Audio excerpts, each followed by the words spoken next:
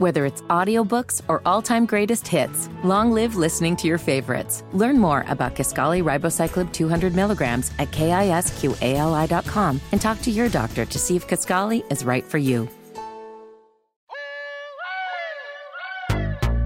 Small doses. Self-help from the hip. Small doses. We're talking that shit. Small doses. And keeping it real. Small doses.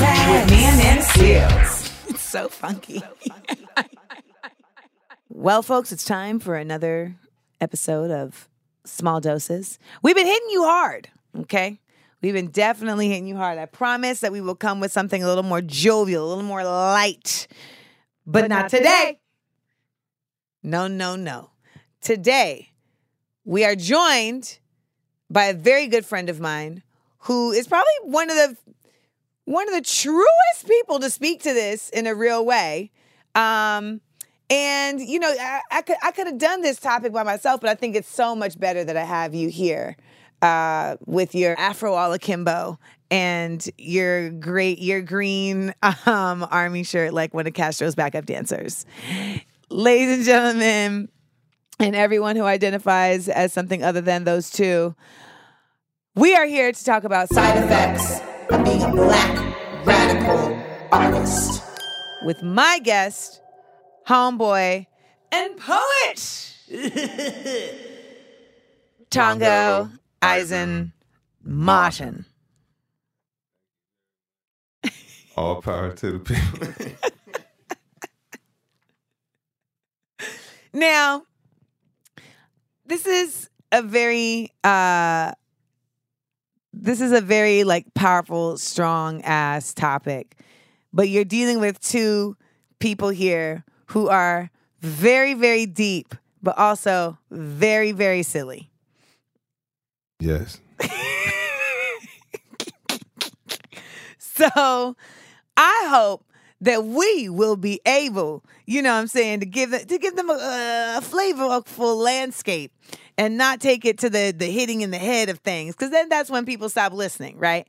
Though, actually, I will say, for our Small Doses listeners, they actually don't stop listening. Y'all be listening. Y'all be tuned with your ear to the speaker and coming in my DMs like, girl, I heard what you had said. Thank you. Now, Tongo and I went to grad school at Columbia University's Institute for Research in African American Studies. Did we not? Yeah, yes, Are you going to talk? I need you to wake up. All right, I'll be right with you. As he takes a 5-hour energy.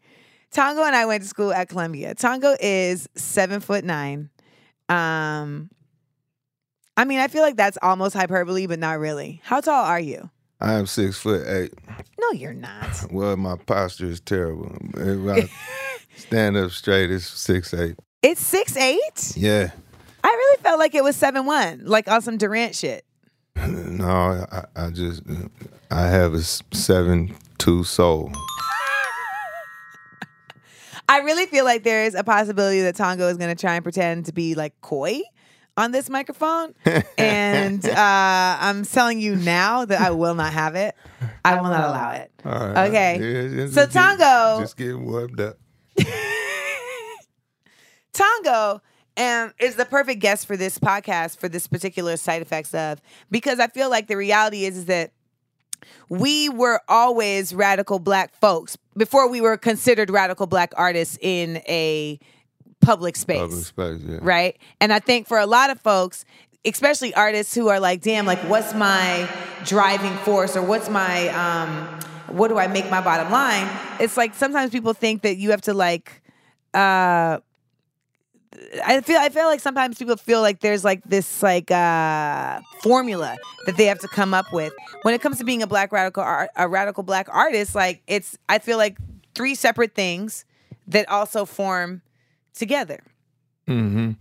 And there's safeguards in a way that, like, you know, like really by the time craft starts, it's almost too late to actually try to accomplish anything that's outside of your daily or day in, day out practice.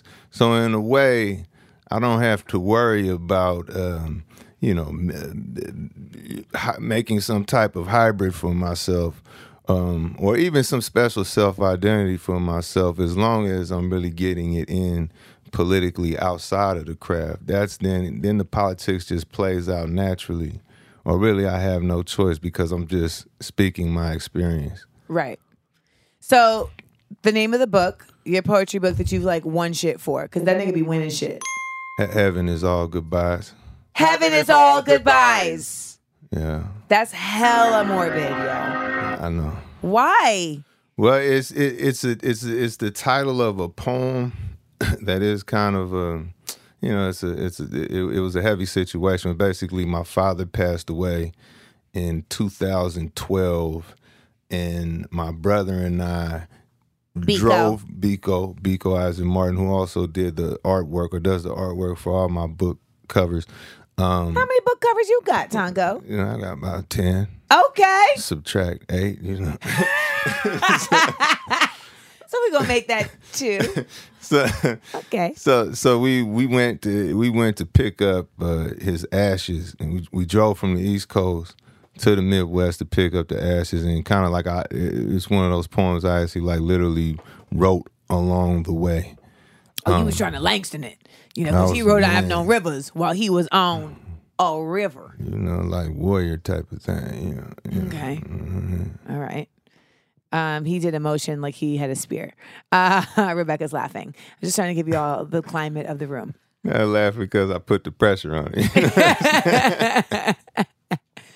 So the book, Heaven is All Goodbyes, the poem is related to you driving across the country to go pick up your So father's it's kind ashes. of like an interesting survey, because it's both, just seeing all of the, really the apartheid that the United States is made of, while also kind of like, really like negotiating with ancestors, negotiating with kind of a spiritual experience. So it's just kind of like this journey. Like lines like, everything south of Canada is extrajudicial gun oil in your local unemployment factory. Or Say it again. Say it one more time. I'll get the busing in there. You know what I'm saying? Get out the car against desperate white supremacy, gas station, greeting stray dogs and other earthborn alarms, this type of thing. Brendan's loving this. Poetical. Three-man ghost story. Fishers of ourselves, cards dealt, narrative implied, maybe something unfinished. Like an Indiana hurricane, or 2 midnights in Milwaukee, or no arms, no Chicago. No one can understand tattoos, what you're saying because you're mumbling. Again, You're mumbling. No one understands what you're saying at this Bro point. feels me. No one understands what you're saying. Say it again so that my listeners can hear what you're saying. Well, I could really give you the whole How long is it? Yeah, I think it's long enough for TV land, or short enough for TV land. Well, this is a podcast. Podcast land. What is the window? I feel like it's longer than 3 minutes. I can get this done real quick. Okay, my brother and I'm gonna just do I'm even gonna stand up so I can really get the mojo going. All right, my brother and I are driving in an empty cell lane. We are God's evil to these settlers. They might throw us under the shift change.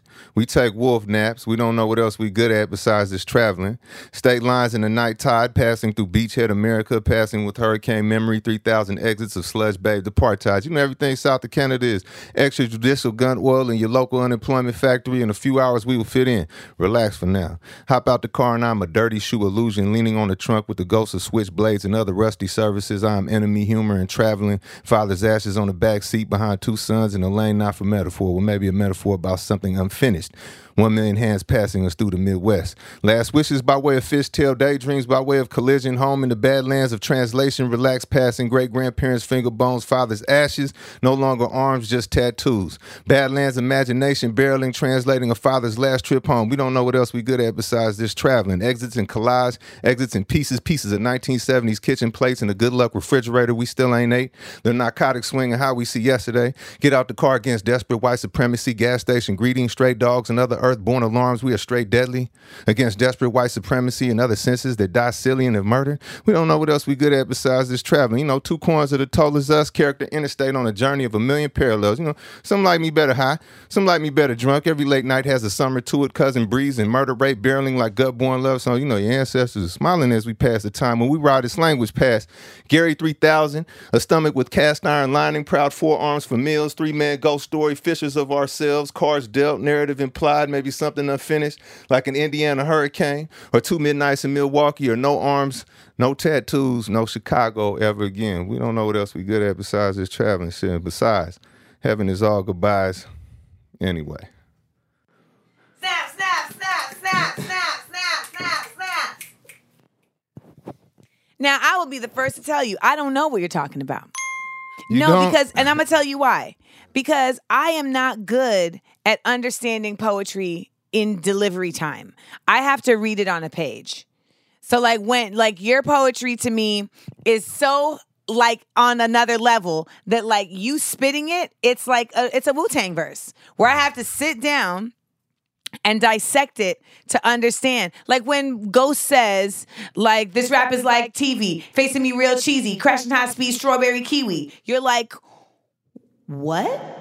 But then you have to sit with it and then you can dissect it and understand it. So can you give us, because I know if I didn't catch all of it, I know some of my listeners didn't. So can we get just a synopsis of what is really the ethos behind this poem? Right, you know. So again, it's almost like our interesting little part of the diaspora, man. We're like this walking convergence of all of this backstory and all of this power and all of this energy and all of this really kind of like reinterpretation of our humanity. And this moment specifically is almost like, you know, is a bubbling of these realities. Because, you know, when you're going to pick up your father's ashes, man, you know, it's going to be a spirit walk, you know. But at the same time, you know, driving I-80, which is, you know, it just typifies, just kind of typifies really the evils of deindustrialization in the United States, or really, a so-called first world. It's like the middle, upper middle. It's like the second to most north, coast to coast passage route that you can take. And you'll be driving and you'll get off the freeway and there'll be like a 80-year-old woman who has no choice but to work in the McDonald's. You know, you'll get pulled over for nothing. They'll say, "Oh, you were in the fast lane for too long." You know, like it's really like It's just kind of like if you were ever wondering if Empire was on its way down, just drive I-80 and you'll be like, yes, it's already over. So it's just like the show or the Empire of America. Empire of the United States. I will not speak on that. I will not speak on this. Certainly, I'm not prepared to speak on. I'm a power man. To keep it all the way real. They say this is a bigger rich town. You did. So basically, man, it's just like sometimes it's just they're kind of like these gimmies where life just hands you a moment that really is just rich for the analyzing and rich for the making music out of. And this is part of the tradition. I was just listening to Charles Mingus. Which one? I think the album. I didn't even know. Charles Mingus, jazz musician. It was a lot of commentary on the civil rights movement. In fact, one of the titles of the song was named after like the governor of Arkansas, who was the reason federal troops had to go in, because the governor of Arkansas was named Faubus or something like that. So it's just like artists. We've been taking on taking on issues without sacrificing the art, this whole time is kind of part of the tradition. So that's the only way to do it, though. Right. Like I think that's the cornerstone. I mean, at the thread of this clearly, you guys, is an atypical gem dropping, but we have clearly stepped into gem droppery.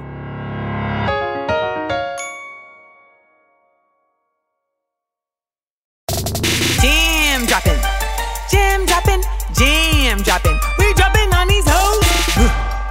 You know, that's to me the cornerstone of being a radical black artist, is being able to keep the radicalism and the blackness at the same fever pitch per se, without having to diminish it to make the art. And I think for some people, they're like, well, radical means that you have to always be coming out guns blazing, you know? And I think that there's something to be said for exploring just, you know, the variations of what it means to be radical. Different spaces require different approaches that may seem less radical in one space than in another space, right? I mean... And then you have folks that are just OD and just feel like, well, you know, you like, I get called like fake woke on a regular basis. Like, I'm like, there's no way I can be friends with a nigga like Tongo and be fake woke. No, it's not possible. That would not happen.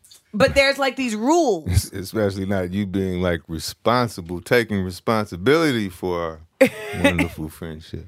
Yes, I do take responsibility for our friendship. I think, you know, if you know, it's like it's about an exertion, you know, like it's not necessarily like severe or iron to just exert yourself in like what you're doing. Like the Iron Throne or the Iron Price? No? Continue. Yeah. Yes. Like the Iron Throne. Well, you know, the Iron Throne. No, but the Iron Throne was formed by the swords of Aegon the Conqueror's enemies. And, you know, in Game of Thrones... Rebecca can't take it. And in Game of Thrones... Like that became like the bottom line of just like this is the signifier of what it means to be a conqueror, what it means to really like just go hard and go home. It's iron. You know, all I'm just saying is just like to get away from the iron. To come on back. Now, I mean, I think it's just like a matter of pushing ourselves. Yes. You know. So if you push yourself, and it's funny, you push yourself in craft, you're going to find new ground. You're going to go places that haven't been, that people haven't gone. When we talk about pushing ourselves, though, like give me an example of pushing yourself. So, you know, instead of just saying, driving across the country while black sucks, I'm going to define it more, you know. Like, what is it made of? Extrajudicial gun oil that, you know, refers to extrajudicial killing of black people, you know, your local unemployment factory, you know. I'm going to make commentary by pushing the wordplay. And that's really all. It's not necessarily, like, I'm not really pushing wordplay just for the sake of, you know, just throwing together words that usually are not put together, but more just to tease out insight. And really it's more like definition than imagination that creates the image. Because though it moves fast. Say it again. It's definitely. Say it again. Wait, y'all, Brendan is just, words. Okay, say it one more time. It's definition rather than imagination that actually creates the images. And so. Yes, that is, I mean, that's the cornerstone of being a writer. Right. And so it's not, you know, it might, and you know, it might end up fast, or it might end up not, for some, not immediately available. But what's actually happening is I'm just trying to expand my powers of perception almost along the way, kind of like the effect that Audre Lorde had on me, giving me permission.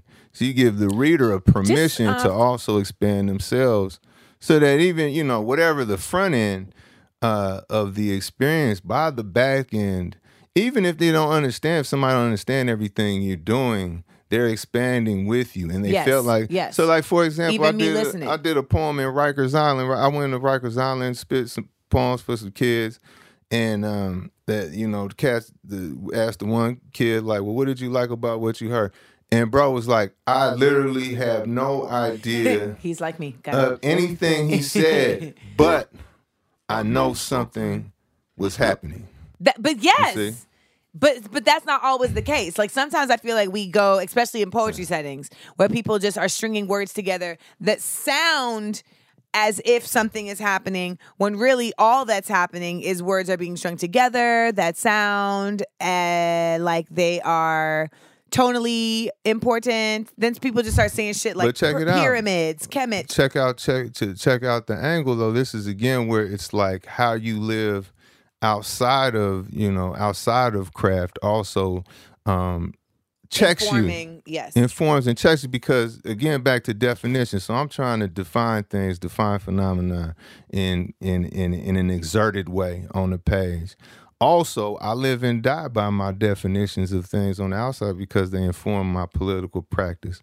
Like literally, where I decide to go, who I decide, or how I decide to challenge things, all influenced by my powers of analysis. At one point in time, Tonga and I decided that we were gonna like each other. Okay, we decided at one point in time, you know what?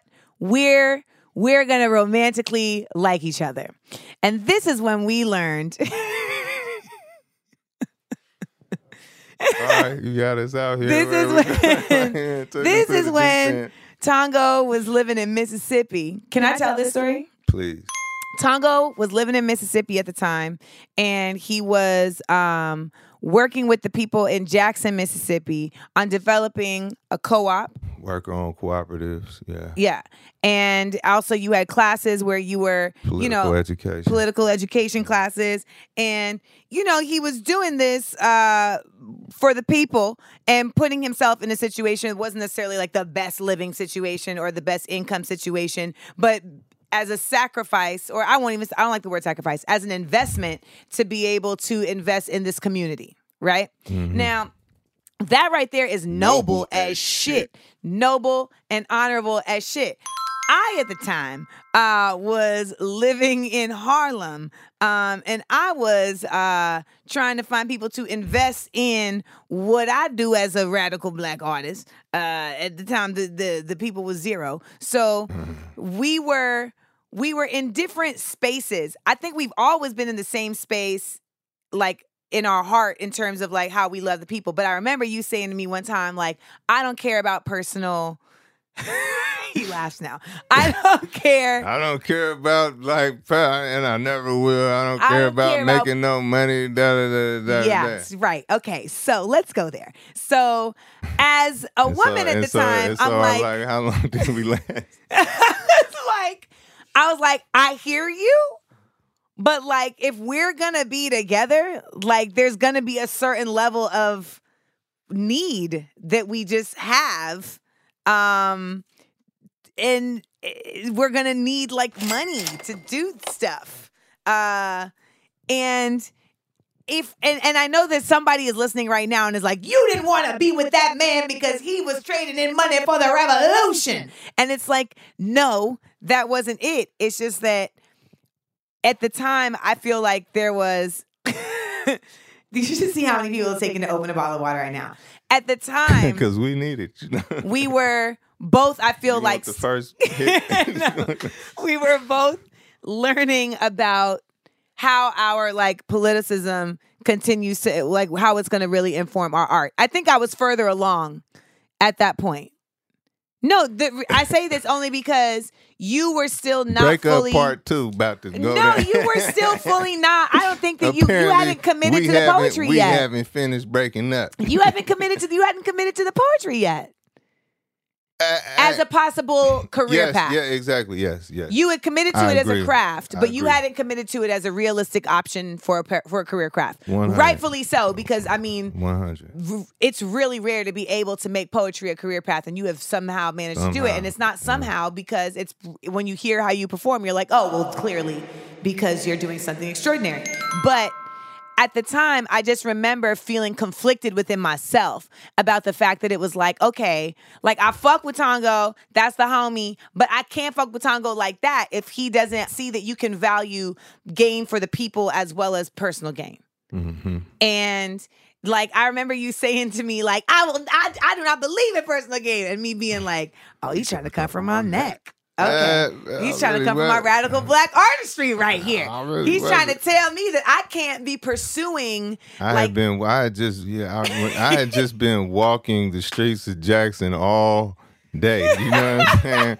Knocking on people's doors, trying to convince them to come to a conference on putting together like a network of cooperatives, really trying to create an economy of scale and basically so that all needs were taken care of by cooperatives. I had these lofty goals and this strange to-do list. And then, strange to-do list.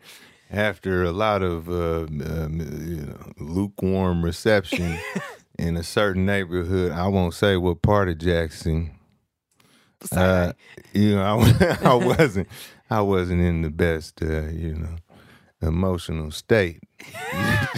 I love this podcast because we get answers on things that I have never known about. I have never heard this response ever.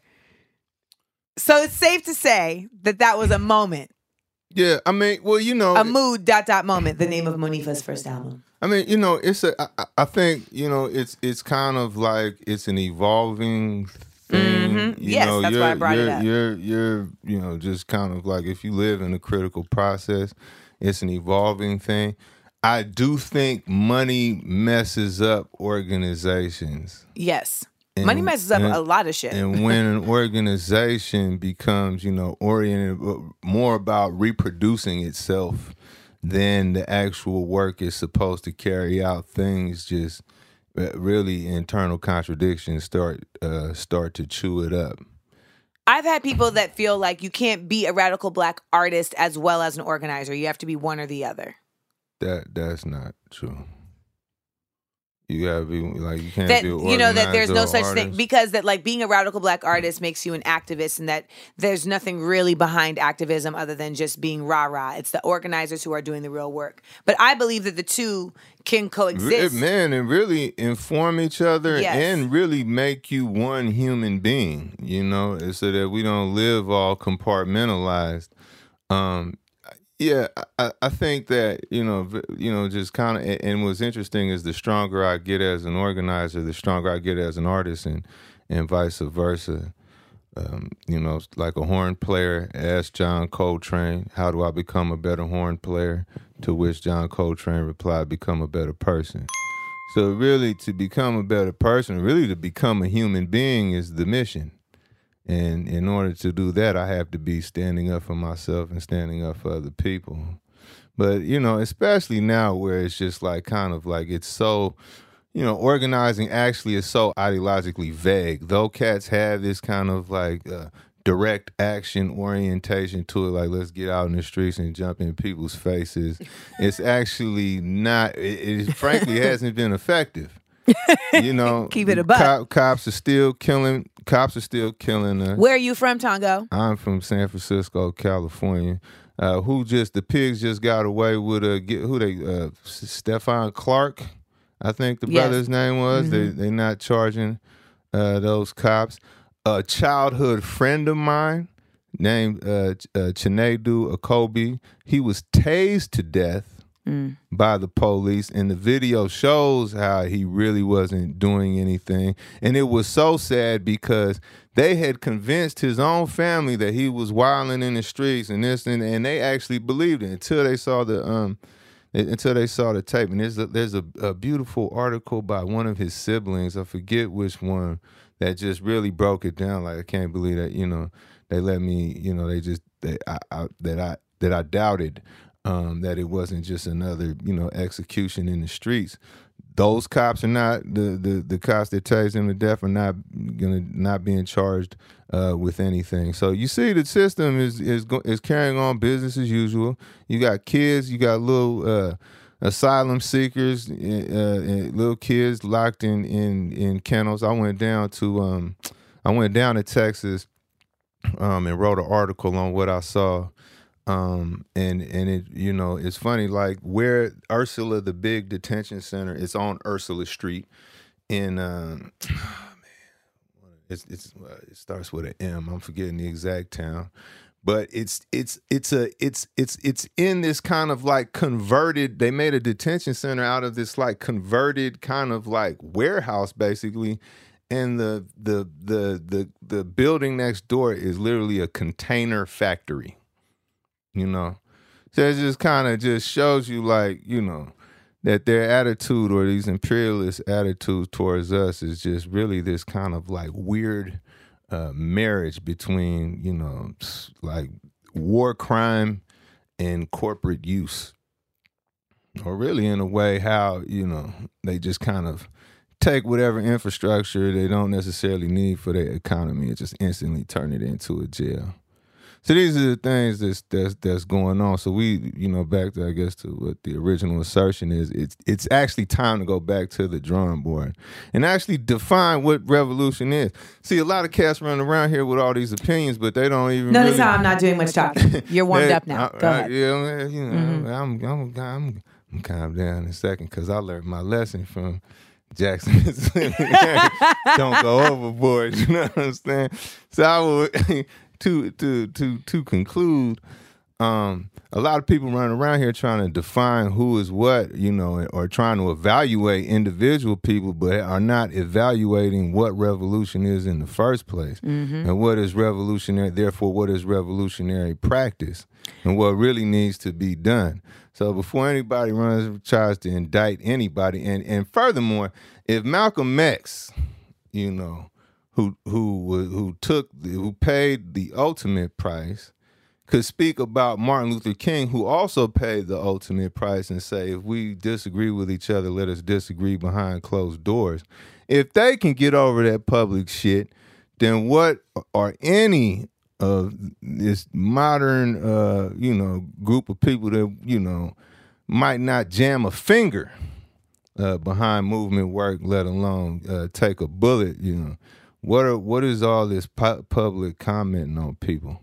It's really beyond immature, and what it reflects is that actually there isn't a political commitment.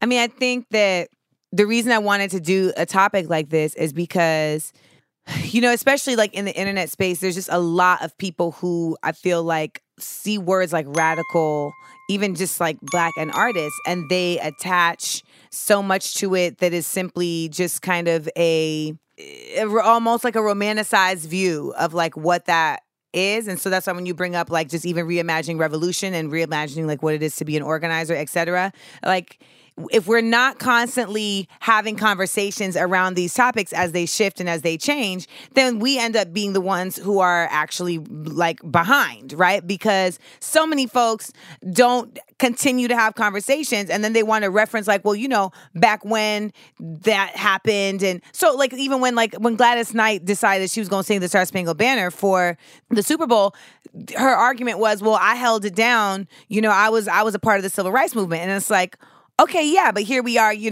50 years later, and you trying to sing the Star Spangled Banner at a time when some new shit is going on that makes it not aligned with your principles from 50 years ago. So like you can't just be connected to these ideologies that happen once upon a time. They shift. Things shift. We're shifting. We're moving.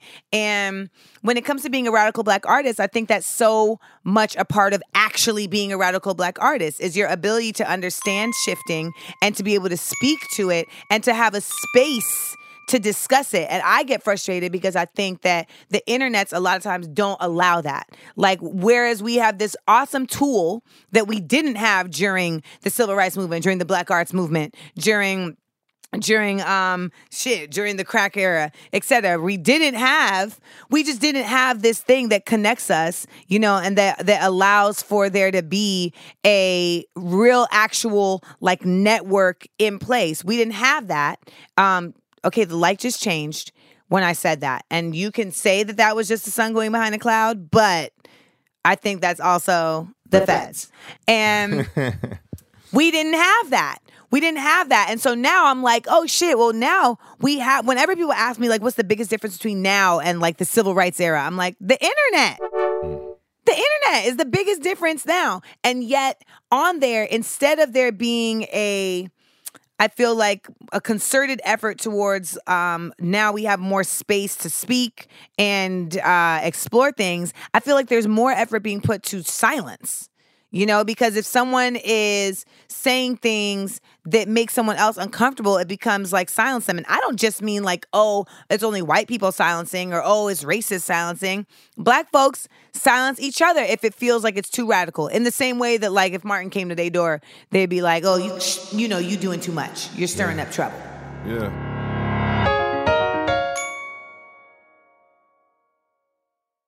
DMT. We're serving it. some DMTs. I feel like we have gotten very deep very quickly in this episode. Okay, I feel like we've literally walked into your afro and set up shop, and and I want to bring a certain level of levity back to the space, because to me that's what works for my radical black artistry, is being able to find this sweet spot between levity and gravitas that allows folks to, you know, kind of listen and assess, but while not getting so weighed down that it gets almost depressing. And then once you're depressed, if you're depressed, you can't fight oppression because you're too low. They don't even need to work to make you lower. So you ain't the only poet. Let's Hey. I be doing them words. I be using them words. Ooh, I be using them words. Okay, so you should know, the other day, Tongo and I did a whole jam session over the phone. He brought out the guitar, and I was singing some ditties, and we really had some hits. Yeah, we really did it. I'm almost competent. I really feel like, you know, if the poetry thing and the comedy thing don't work out, we got a mean folk singing career out here. We do, for real. Not to be slept on nor underestimated. No. And if you had a guitar right now, I would say, just give it to him. I'll go ham right now. But he doesn't. But I don't. So, yeah, so there's that. First question. Being the radical that you are, do you see yourself eventually stepping away from the entertainment business to focus on a bigger cause in the future like Dick Gregory did in the 60s? To Tongo's point, that's just the person I am. If a bigger cause comes up, then like there's nothing that's going to have to pull me away. That's just naturally the direction I'll be in, because that's the where you got to be. And I'll be there doing radical black art there. I think that there's, you know, the reality is that like it doesn't have to be one or the other. I can be in that space. Like Dick Gregory was in that space telling jokes. He was on the stage at the rallies telling jokes at the same time that he was, you know, in the green room or in the preacher's sitting room, you know, at the church with Martin and the boys telling jokes. Like if you're a comic, you're always telling jokes. I mean, that's just kind of like your role. And if I may add, you know, it takes a certain level of just natural fearlessness to tell jokes. And some of the cats I rely on most, who I really have my life in their hands, is some of the funniest cats you'll ever meet. I mean, because when you step on stage and you don't have a beat. You like that backup singing I'm doing right now. I do. I like it. Keep hitting me with these tunes, these ad libs. When you step on stage and you don't have a beat, you know, and I could say this because I've done all these jobs, right? Like I've been a performer with music. I've been a performer as a poet. I've been a performer as a host, etc. As a host, you got a very clear directive of what's supposed to happen. You're going to come on. You're going to bring these people up. You're going to tell the audience what's happening. So that saves you. When you're a poet, you have your script. You have your poem. So that's going to be what you come on and do. And that's that. When you're doing music, not only do you have your script of like your actual lyrics, you got a beat. So even if you're up there and nobody's singing along, you singing along. So you're fine. But the biggest thing that is different about being a comic and all these other jobs is that nobody expects anything from any of those people other than just that. As a comic, they expect you to make them laugh. As a host, no one expects you to do anything except bring people up. Fine. As a poet, people just expect you to say some shit that is interesting sounding. Right. Right? As long as it's interesting sounding, as we've talked about already. People possibly deep. Yeah. And to be frank, if people don't get it, they are absolutely willing to simply just be like, it must be me. Right. They will default. I must be the one who's not getting it because they're the one on stage delivering this. If I don't get it, it must be me. If you a comic and you get on stage and you say some funny shit that people don't laugh at, no one says, well, it's clearly funny. I just don't get it. No, they say, that ain't funny. I didn't laugh. So it definitely is like... We'll even try to hurt your feelings. What? 1,000,000%. because you go in certain places and they're literally just like, I'm not gonna laugh. See, as a poet, I get just the passive aggressive interruption. Somebody will just try to fidget very violently, but they're not gonna say anything. Not the violent fidget. The violent fidgets. Do they get up and walk out? I've sent a couple people out, because I call things out in the poems, But at the same time, I think there's, if there's kind of like a loving intellectual practice, you can't really fight me. I don't really, there's too much for you to try to hit, Because you're tall, or because because But it's really like, so to your point, to the person who asked the question, tall and wonderful. Tall and wonderful. To the person who asked the question, listen, when it boils down to it, I am not a black radical artist because that was the cool thing to do, or for clicks or for likes. And I really feel like there are people who think that that's like an actual thing. And the reality is that you can't be a black radical artist for likes and clicks. There's no likes and clicks in this. That's what's so wild to me when people say things like you're fake woke for dollars. I'm like, in what game are they paying folks money to talk the real, that's actually the whole reason they shut people down. I have somehow defied the odds by being the realest nigga ever and being able to somehow make a career out of it. I to this day, I feel like there's something divine in the fact that I managed to do this, because for so many years, people have told me that was a fool's goal, that it was futile, as if I was trying to defeat the Borg, and that it was simply resistance is futile, and that it was simply just not a smart idea. So, worth the shit to go down? I have looked myself in the mirror many a time and asked myself, would I give it all up if I had to? Yes. Because I'm very fortunate that I've even gotten this far. When I say this far, I mean in this house that I done worked my ass off, that Tongo had to... It took me about 5 minutes to walk in the house because I just was overwhelmed. I just didn't think I was supposed to be in this.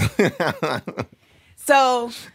I mean, but what we also are, though, we're also kind of like an inevitability, man. Where you get enough of a throwback soul, you get enough of some intelligence, you get enough of some good grounding, and we gonna have some artists come along that's gonna say, fuck it, fuck that. And then if they meet each other, they just cuss on this show. Oh, come on now. Why would I do a show that I can't cuss on? And then when they meet each other, they're going to continue to inspire that in each other. Right.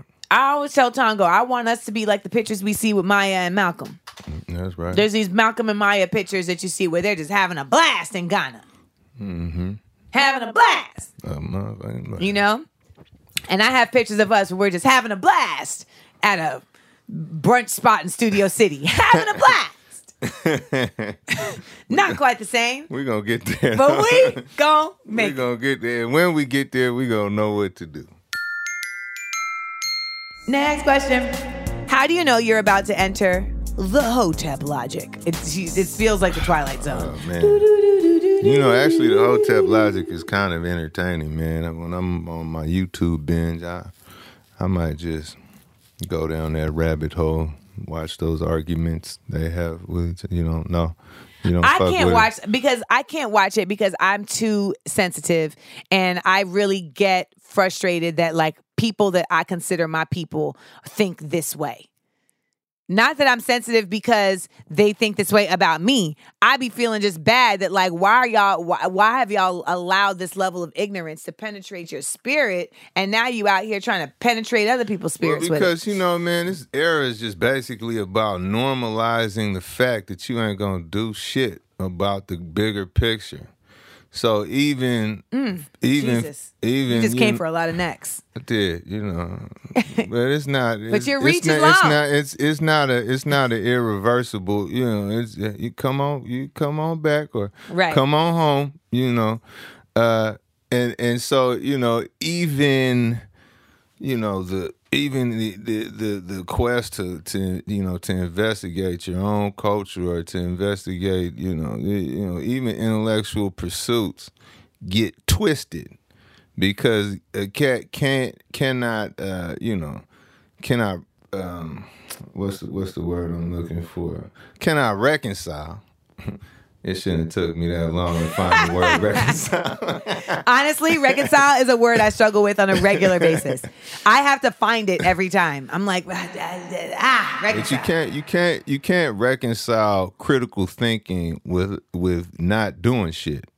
If you have critical thinking and you don't have a critical practice, right, yeah, or process, then ultimately you're just gonna spin this weird, really just persona for yourself, and it's all going to just be about, your individual assertions and rhetoric, and not about, actually teaching people something that will then put them in a critical process and give them critical practice.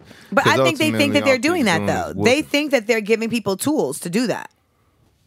They think they're giving people tools? I think so. I think they think that they're arming people with information that's going to give them the access to awakening that will allow them to do this, that, and the third. And I think, so to your point, it's this, that, and the third that's the issue.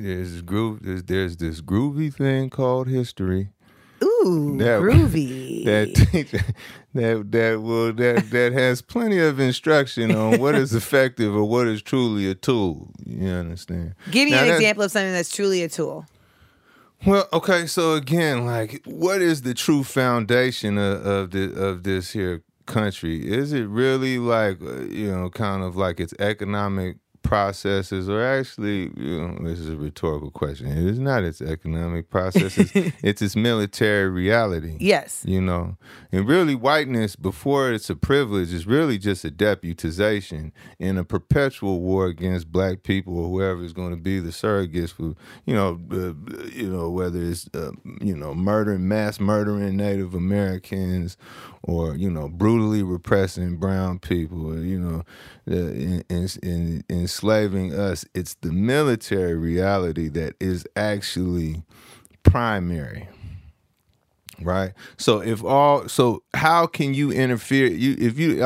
Why were the Black Panthers effective?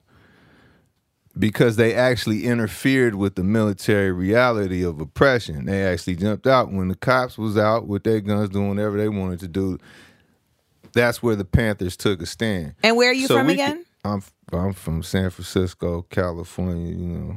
Where it all went. Panther adjacent.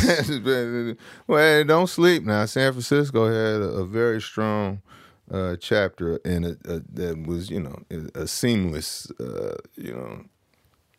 connection to Oakland. Connection to Oakland. Man, I got you. But I'm here, brother. I'm here.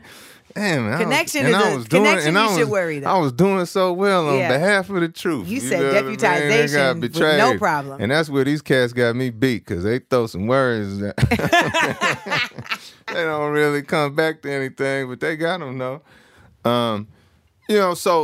So again, like, so what do you want me to do? Or if you're trying to convince me that I need to change the way I look at the world, okay, in order to do what? How are you interfering how are you going to help me? How are you going to defend me? Or how are you going to help me defend myself? If all it is just a bunch of, just kind of like really rhetoric, unfocused, blah, blah, blah. Yeah. In a speech that allows you see what I'm saying? Yes, no, I do, because so I had a friend who was like, I don't think that it's positive when you clap back on the Instagrams. She was like, I think that is a waste of your time and a waste of your energy because you're talking to people that don't matter.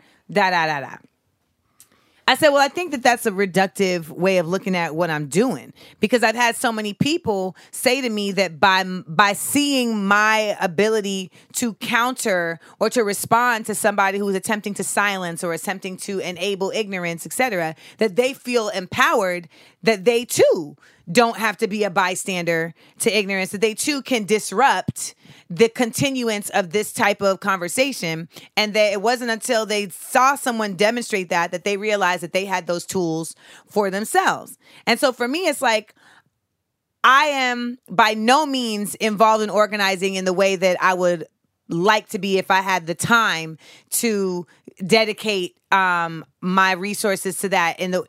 There is a certain level of time and resources I would love to be dedicating to organizing, but at this present time, I'm still developing my space of how I can really, really use my art to help support organizing. And I know you mid-stride, but not for nothing. You also don't have a political organization in existence right now that could really that I would tell you to jump out the window for. You see what I'm saying?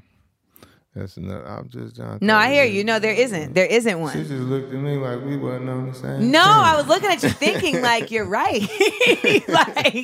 Thinking like you're right because but I say all that to say that I think that is very great. It was a very great example that you gave about the Panthers because again, even in bringing it back around to say that there's no political organization to jump out the window for, there is no organization that was at the level of simplicity of the Panthers in their approach, right? Like literally just like, we are going to disrupt the policing of the police by policing the police.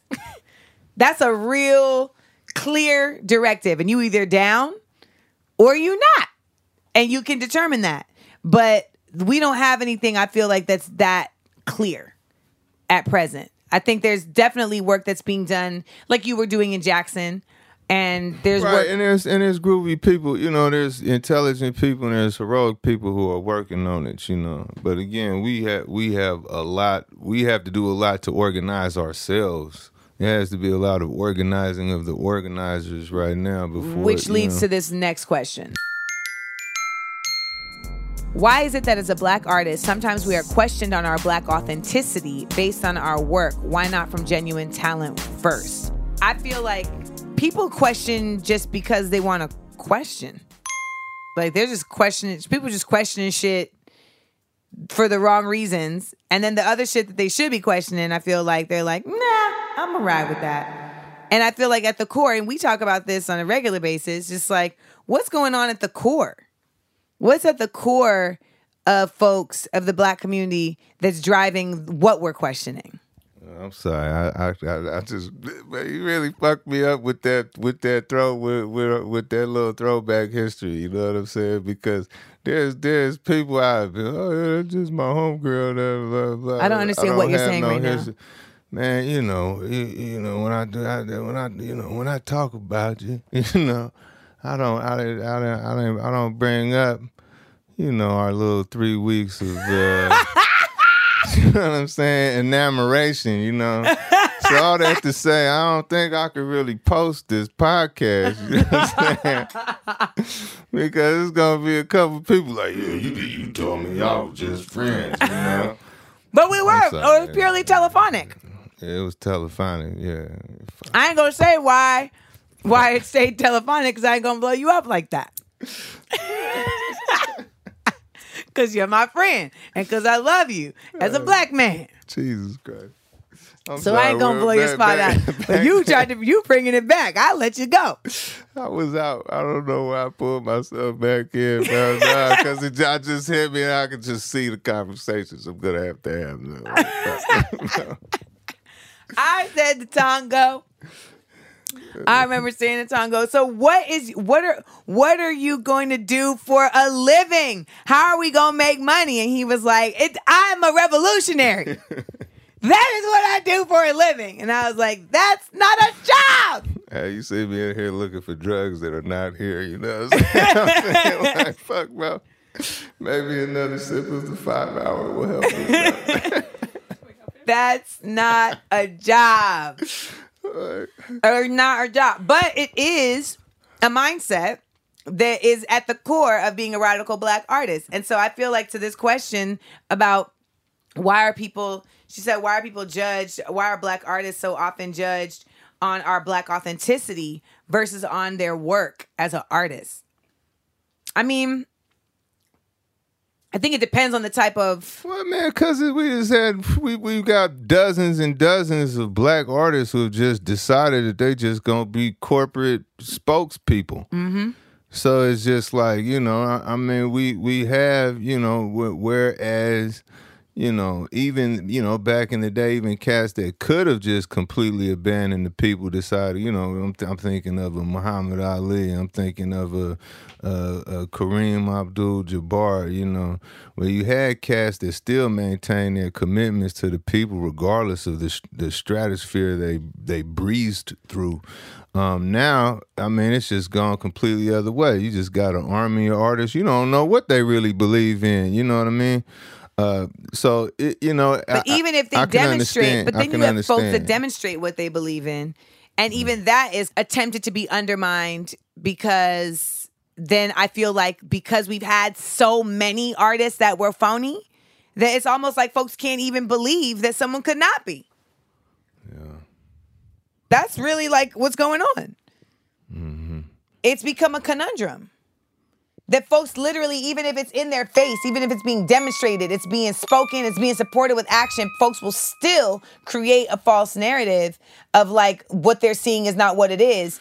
Well, because of what? I think too, because art has become so much of like a campaign as well. It's kind of like artists are almost like politicians now, it's just kind of more campaigning why you should just keep me in your heart.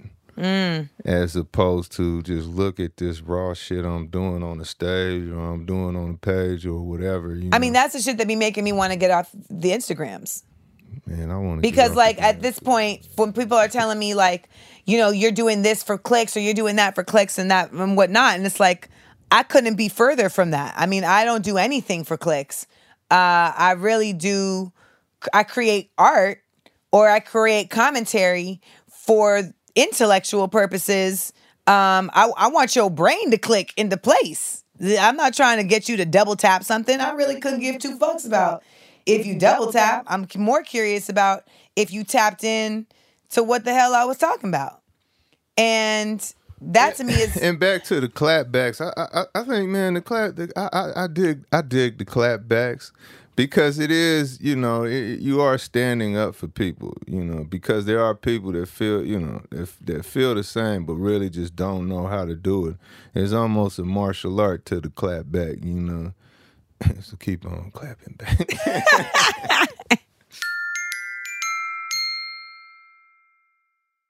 People I like. Yeah. This brings us to a segment called People I Like. Now, Tongo, in this segment, I tell my guest why I like them. Right on.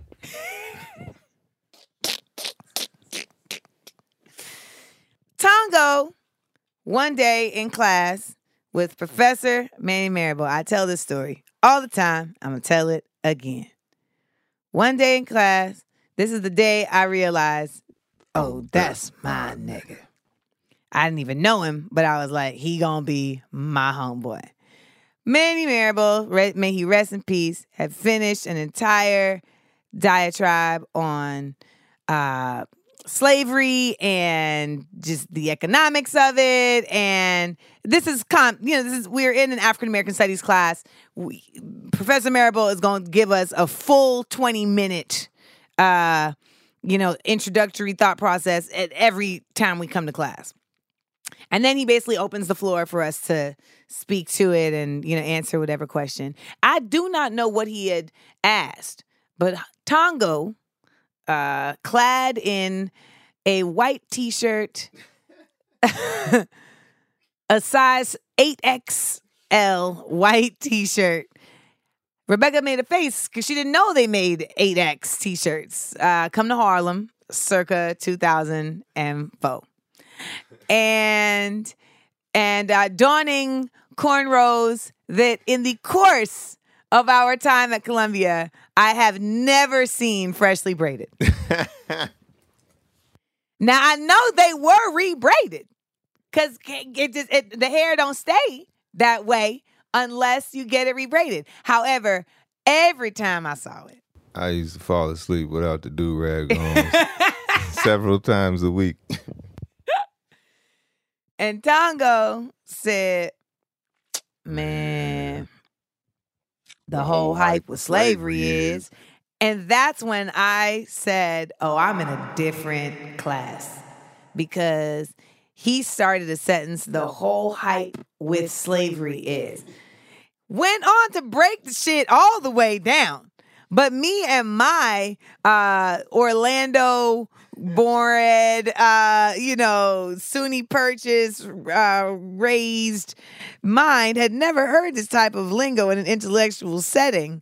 And I was very quickly introduced to the fact that, okay, so we've got a different cast of characters here at the Institute for Research in African American Studies, led by Tongo Eisen Martin. Now, Tongo went on to teach classes within the Institute for Research in African American Studies. I remember at one point you telling me that you wanted to rewrite the GED.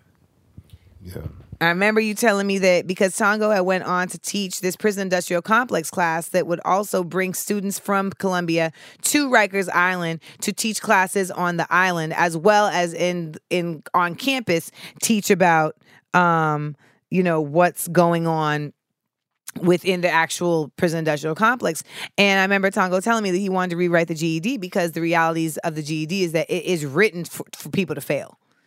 It's created for folks that it's not created for the folks who are actually taking the test. So it makes it that much harder to understand what's being asked of you when you don't understand the points of reference being made. Like there's stuff in there about bales of hay and shit. And it's like, well, if you ain't from the Midwest and you ain't never been a farmer, it's going to be hard for you to even conceptualize like what is being asked of you when they could have literally just made it about boxes of sugar. And design to just give you a fucked up relationship to education, to not put you in a critical process, or what Freire described as a dialogical process. See, I just try to make up for the reconciling the connection malfunction that I had earlier. So Tongo be reading books. So these are all reasons I love Tongo. Tongo be reading hella books. I definitely do not read as much as I would like to. I don't get my to-do list done as much as I would like to anymore. And it's really becoming a very frustrating space because I thought that when I finished my book, I would feel just free and just able to do everything and anything that I had been wanting to do for the past year. And I was wrong. I was lying to myself. That was actually completely false. I simply just have new things on my to-do list that I simply cannot finish or muster. And it is really impressive to me always that I will call Tongo and he'll be like, well, I just finished reading these 7 books yesterday. And I'll give you a quick synopsis on how they all turned out. And I think, the other part is that when you are a radical Black artist, an artist Black radical, it is incredibly important to have peers who are the same, who are moving in the same space, who are moving with the same intensity, and who simply just understand the mind frame of what it is to carry that load. It's not by any means easy. I think we make it look easy just because it's naturally what we're supposed to be, and we're stepping into our purpose. But I think for me, it's been very important, and it's been very inspiring and enlightening to have somebody that I can have these exchanges with across a multitude of topics. Let me tell you some of the topics I've called Tongo about. What we gonna do? I have literally called Tongo and said, what is we gonna do? I have called Tongo to fact check about a nigga who told me that he was from a city outside of the Bay. And I was like, are there real niggas out there? Because I've never heard of this city, but he's claiming that he's from the Bay. And Tongo was like, do you remember that conversation? I'm blanking on that one. What is it? Yeah, I had called you to ask you about a dude. Or didn't get the stamp? You didn't give him the stamp. No, you did not give him the stamp. I have called Tongo about clarifying. From Walnut Creek or something like that. Say you say? He might have been from Walnut Creek. Right, some shit like that. I have called Tongo to clarify some Bay. And I will disrespect anybody in Walnut Creek. So you know that's out the way. I have called Tongo to get clarity on certain colloquialisms from the Bay because they have their own language. And as you'll hear me several times say to Tongo, I don't know what you're saying. I don't know what you're saying. Because sometimes Tongo says things to me that are not even Bay language. It's your language. Yeah. I've wandered into a strange state of mind. Yes.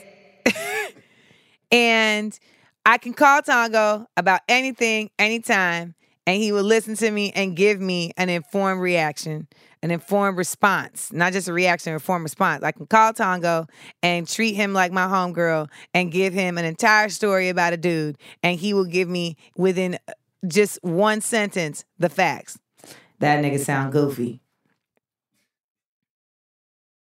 Now, your homegirls is going to give you an entire emotional mapping of how to handle this and why this could have happened or not could have happened. And Tongo will basically just break it down for you real quick. Man, that sounds like some shit that you shouldn't really be fucking with.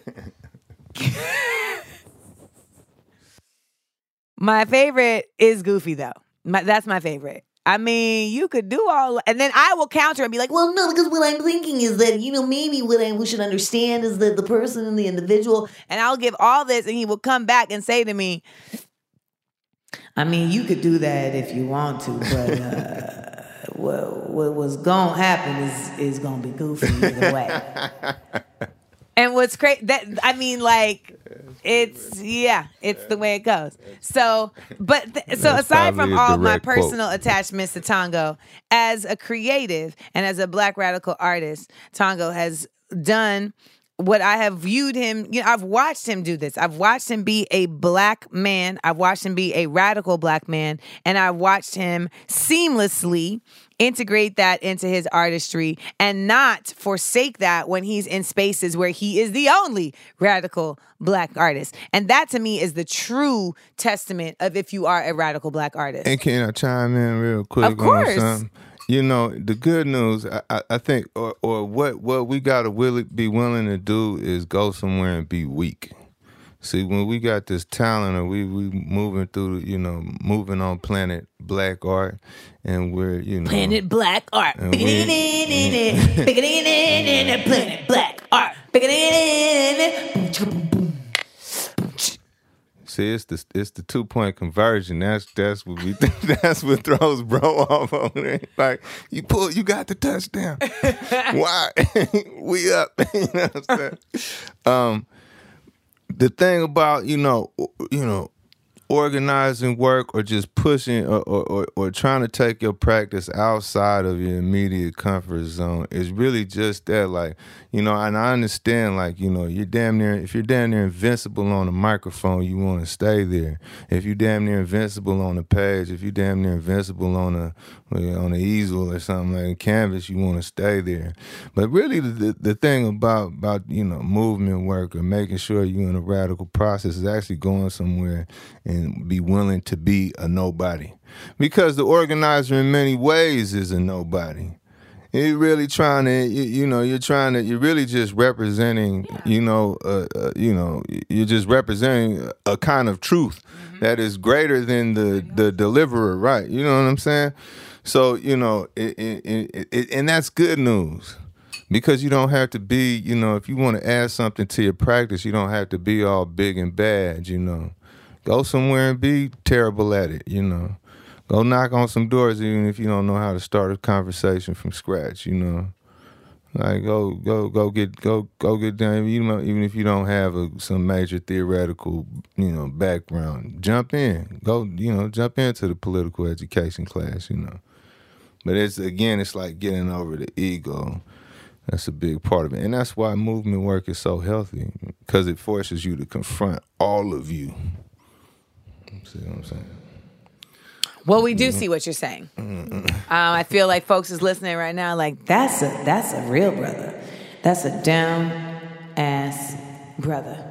And, for me, being surrounded by down-ass brothers has been the key to keeping a balance and keeping a clear mind, especially because, like I said, like your girls give you a certain energy, but your brothers give you a whole other energy. And you need to have that yin and that yang, and all the spaces in between.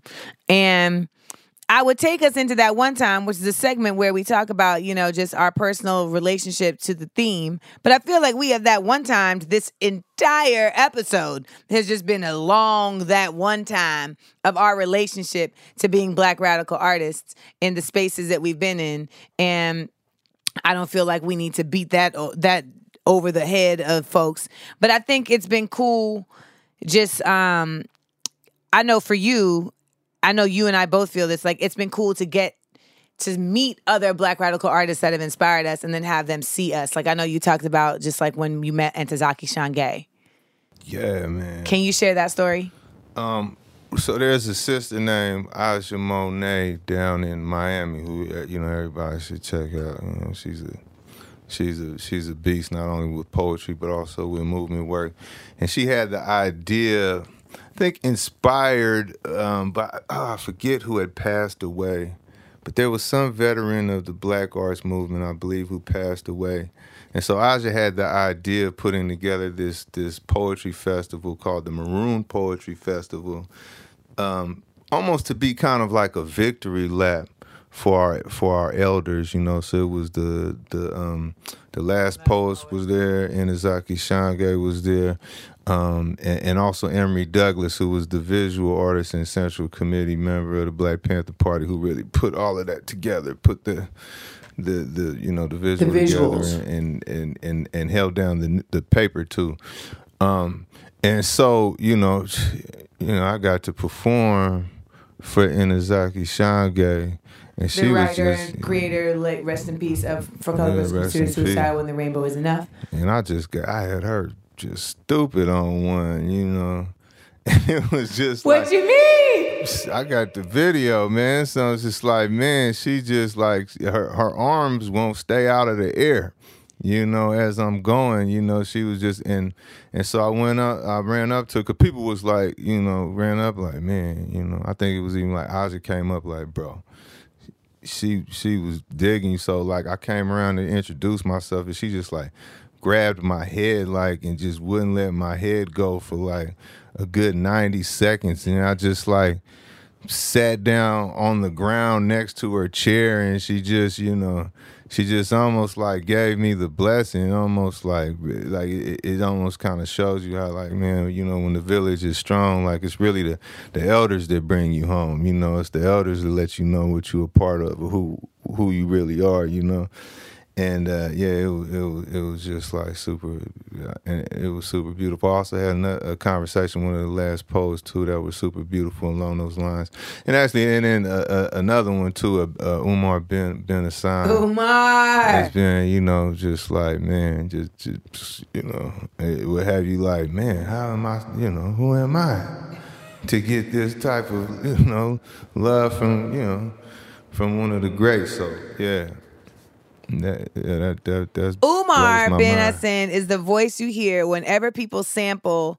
Whenever you hear the sample that goes niggas, that's Umar, and that is from a Last Poets poem. And that, like party and bullshit. That's what the poem, when the revolution comes is the poem. And in the poem, they say when the revolution comes, niggas is gonna party and bullshit. And then you hear that sample in like songs like Biggie Smalls' Party and Bullshit. And when you hear like Kanye he samples niggas.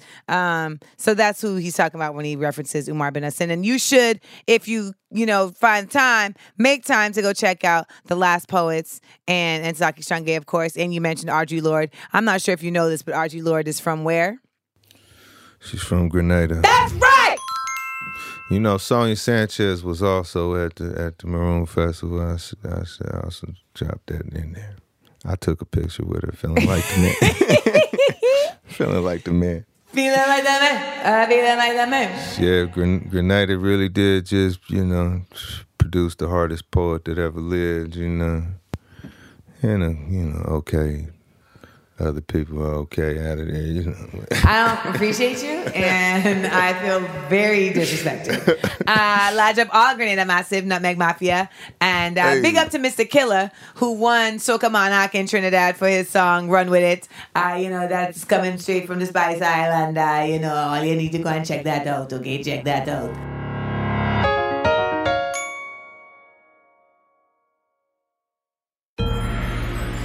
The last dose. Well, Tongo. Hey.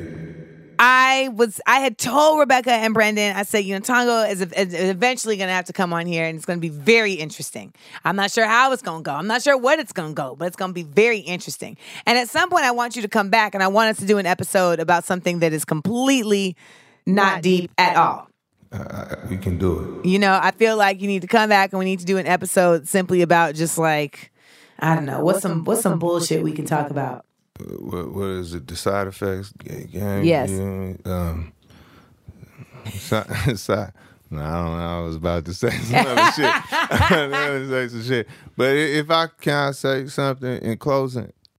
I mean, you sound like you was wrapping it up. I am wrapping it up, but you can wrap it up. Go ahead. Like, the operative word was telephonic, and it's about 2.5 weeks, telephonic and saying, and I just had some work done on my teeth, so there were certain opioids and all in my brain at the time. I don't really even remember what really had, Mississippi is a blur.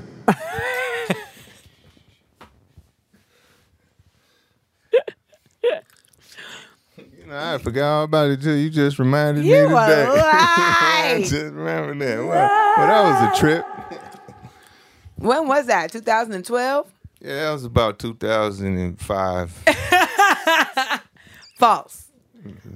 False. Maybe 6, Folks, you can get Tongo's book, Heaven is All Goodbyes. All Goodbyes, on Amazon.com.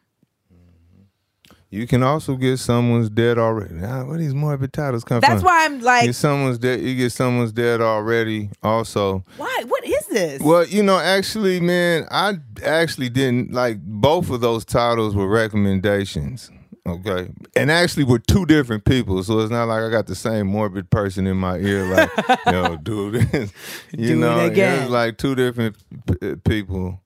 They hit hard, though, But I'm definitely, the next book is... the next book is just like defibrillator. Like, it's just all life. Like, we just rejuvenation. Right. Rejuvenation, right. It'll be springtime. Yeah. Just revitalize. Right. Daylight saving time. Well, thank you for spending time with us here at Small Doses. Thank you all, as always. Make sure to come out. I'm on tour with... my I Be Knowing tour, so I'm all over the place doing the damn thing, bringing these jokes to the people, keeping it a buck, and continuing to be a radical black artist in as many spaces as I can and in many ways that I can. And when we have folks like Tongo on the show, it just lets you know that like there's not just one out here. There's a number of us out here. And even if you don't know what we're doing at all times that we're doing it, it's getting done. Okay? And we are supported by folks like you who continue to come to our shows and who also continue to support organizers who are doing the work in the community that we are supporting when we do our shows. Yeah. All right? Say something. Power to the people. I knew he'd have something to say. Scarpins Avenue, a podcast network.